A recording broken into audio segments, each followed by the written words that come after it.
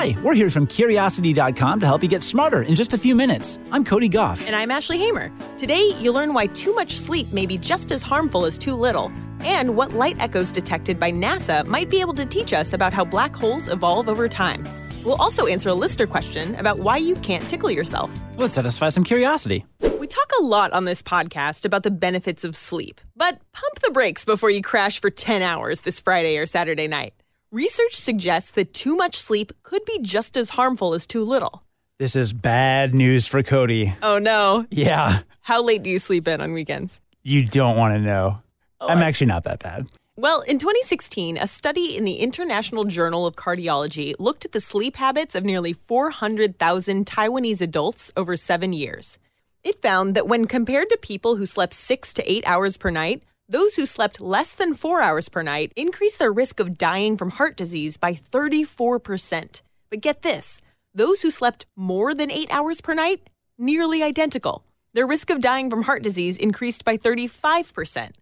Likewise, a 2015 study in the journal Neurology found that people who slept more than 8 hours a night experienced a higher risk of stroke, and a 2009 study in sleep medicine found the same thing for risk of type 2 diabetes. Okay, that's a lot of studies, but hang on, those are just correlations. What if it's a person's lousy health that leads to oversleeping and not the other way around? That's a good point, and a team of researchers looked into that in 2014. They studied the genetics behind these sleep-based health effects with nearly 900 pairs of twins for a study published in the journal Sleep.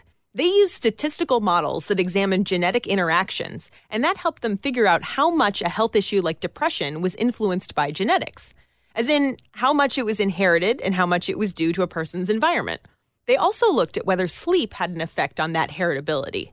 They found in people who got around 7 to 9 hours of sleep per night, depressive symptoms had a heritability of about 27%.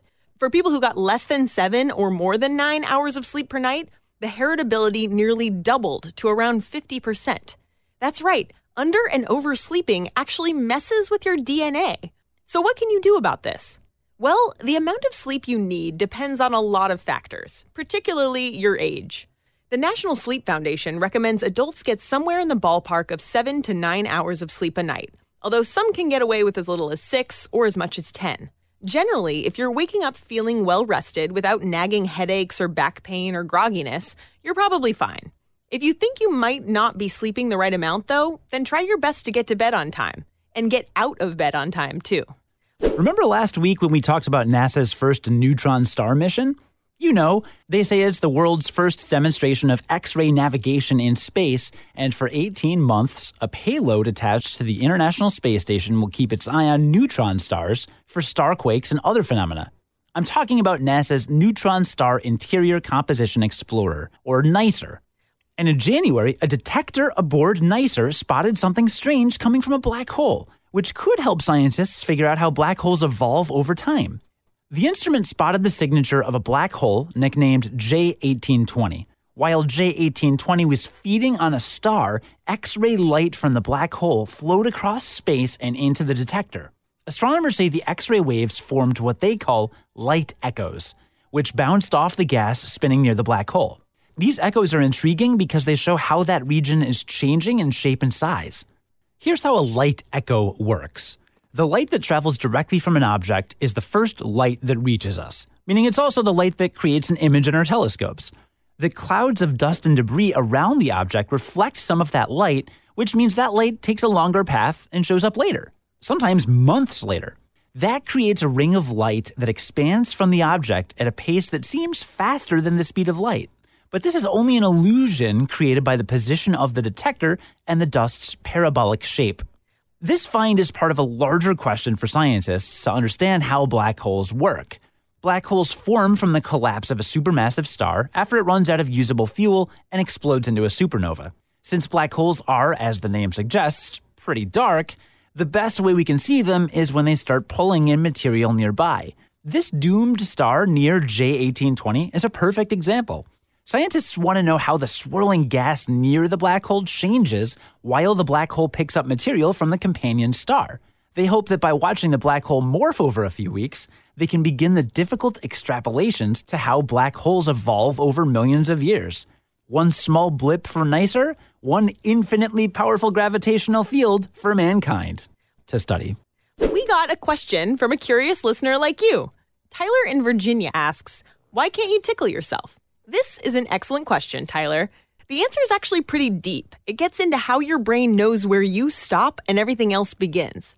So your brain is wired with mechanisms that helps it differentiate between you and the world around you. Every time you pet a cat or type on your keyboard, a flurry of messages are zipping from your brain to your hand and back. When your brain tells your hand to move, it makes two copies of that command. One is to move your hand, and the other is a reference to help it make predictions for what'll happen next. Once that movement happens, your hand sends a signal back to your brain to let it know how things went, like how soft that cat was or what you typed on the keyboard. Then your brain compares that to its reference copy. If everything goes smoothly, there won't be any surprises. It predicted that the cat would be soft, and it was. End of story. You can see where this is going. Your brain knows what to expect when you move your hand to tickle yourself. But there's something else going on when you tickle yourself that makes it feel different than someone else doing it.